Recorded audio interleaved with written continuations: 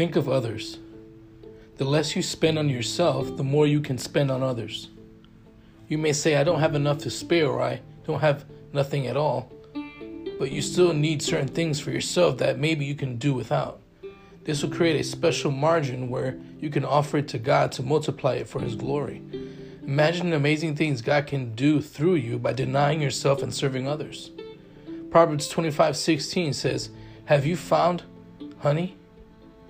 Eat only what you need, that you not have it in excess and vomit it.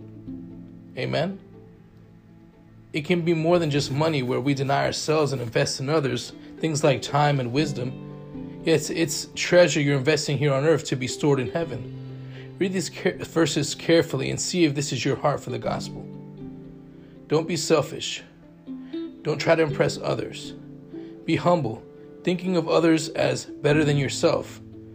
Don't be concerned only about your own interests, but also be concerned about the interests of others. Amen. This is not condemnation, but an exhortation to what Jesus has already done for us on the cross. In our relationships with one another, let us have the same mindset as Jesus Christ did. Though He was God, He did not think of equality with God as something to cling to. Instead, He gave up His divine privileges.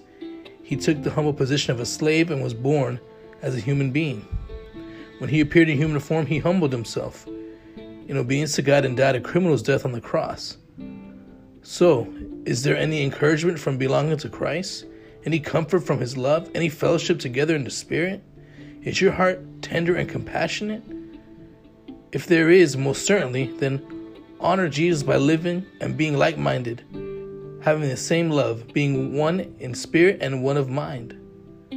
God is able to make all grace abound to you, so that you have all sufficiency in all things at all times. You may abound in every good work. Listen softly and hear spirit and life in the words of Jesus to the rich young ruler as I close. If you would be perfect, go, sell what you possess, and give it to the poor, and you will have treasure in heaven. And come, follow me. Study Philippians chapter 3, verse 7.